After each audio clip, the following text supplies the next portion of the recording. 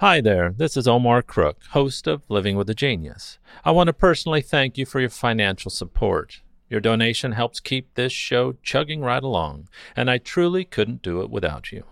As always, thanks for listening. Be kind, do good work, and until next time. Here's Living with a Genius for June 5th, 2020. On this day in 1883, the Express d'Orient left Paris for Vienna. In 1865, a prominent Belgian banker's son named George Nagelmakers first envisioned a train that would span a continent, running on a continuous ribbon of metal for more than 1,500 miles. As E.H. Cookridge writes in Orient Express, the life and times of the world's most famous train. During a trip to America, Nagelmakers witnessed the many innovations in railway travels there, chief among them George Pullman's unprecedented luxurious sleeper cars, and he returned determined to realize his vision. In 1883, after a number of false starts, financial troubles, and difficulties negotiating with various national railway companies, Nagelmakers' Sleeper Car Company established a route from Paris to Constantinople. The newspapers dubbed it the Orient Express, though today's Istanbul was as far toward the Orient as the train would ever travel, and Nagelmakers embraced the name. On October 4th, the Orient Express set out on its first formal journey, with many journalists aboard to publicly marvel at the train's luxury and beauty. Nagelmakers, a clever showman, even arranged to have shoddy, decaying old Pullman cars stand in contrast on the tracks adjacent to the Express as it left Paris's Gare de Strasbourg. Aboard the train, the delighted passengers felt as though they'd entered one of Europe's finest hotels. They marveled at the intricate wooden paneling, deluxe leather armchairs, silk sheets, and wool blankets for the beds. The journey from Paris to Istanbul lasted a little over 80 hours. Some kings traveling on board the train infamously exhibited very odd behavior. Ferdinand of Bulgaria, scared to death of assassins, was observed locking himself in the bathroom. Belgium's King Leopold II rode the train to Istanbul after making elaborate arrangements to infiltrate a Turkish man's harem. The King of Bulgaria, an amateur engineer, insisted that he be allowed to drive the train through his country, which he did at perilous speeds.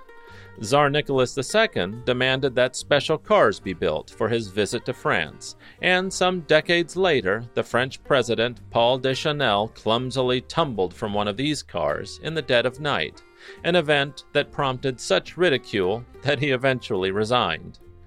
In its heyday, the train duly earned another nickname, Spies Express. Continent-hopping secret agents loved the train, writes Cookridge, since it simply made their jobs so much easier and their travels much more comfortable. One of the most remarkable of these agents was an Englishman named Robert Baden-Powell, who posed as a lepidopterist collecting samples in the Balkans. His intricate sketches of the forms and colors of butterfly wings were actually coded representations of the fortifications he spotted along the Dalmatian coast, which served as great aids to the British and Italian navies during World War I. Though the two world wars severely limited the Orient Express service, a single car played a fascinating symbolic role in both.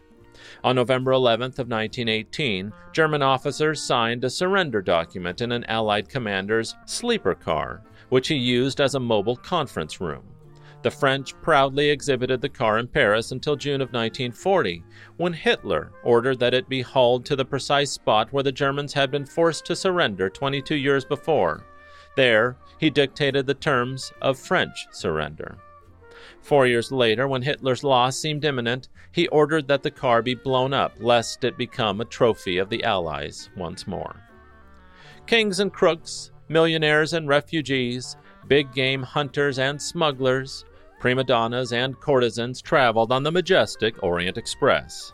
Tycoons and financiers clinched their deals across its sumptuous dining tables. Diplomats, spies, and revolutionaries on board the train moved secretively to their moments of history. The era of such intrigue and excitement aboard the Orient Express, however, is over.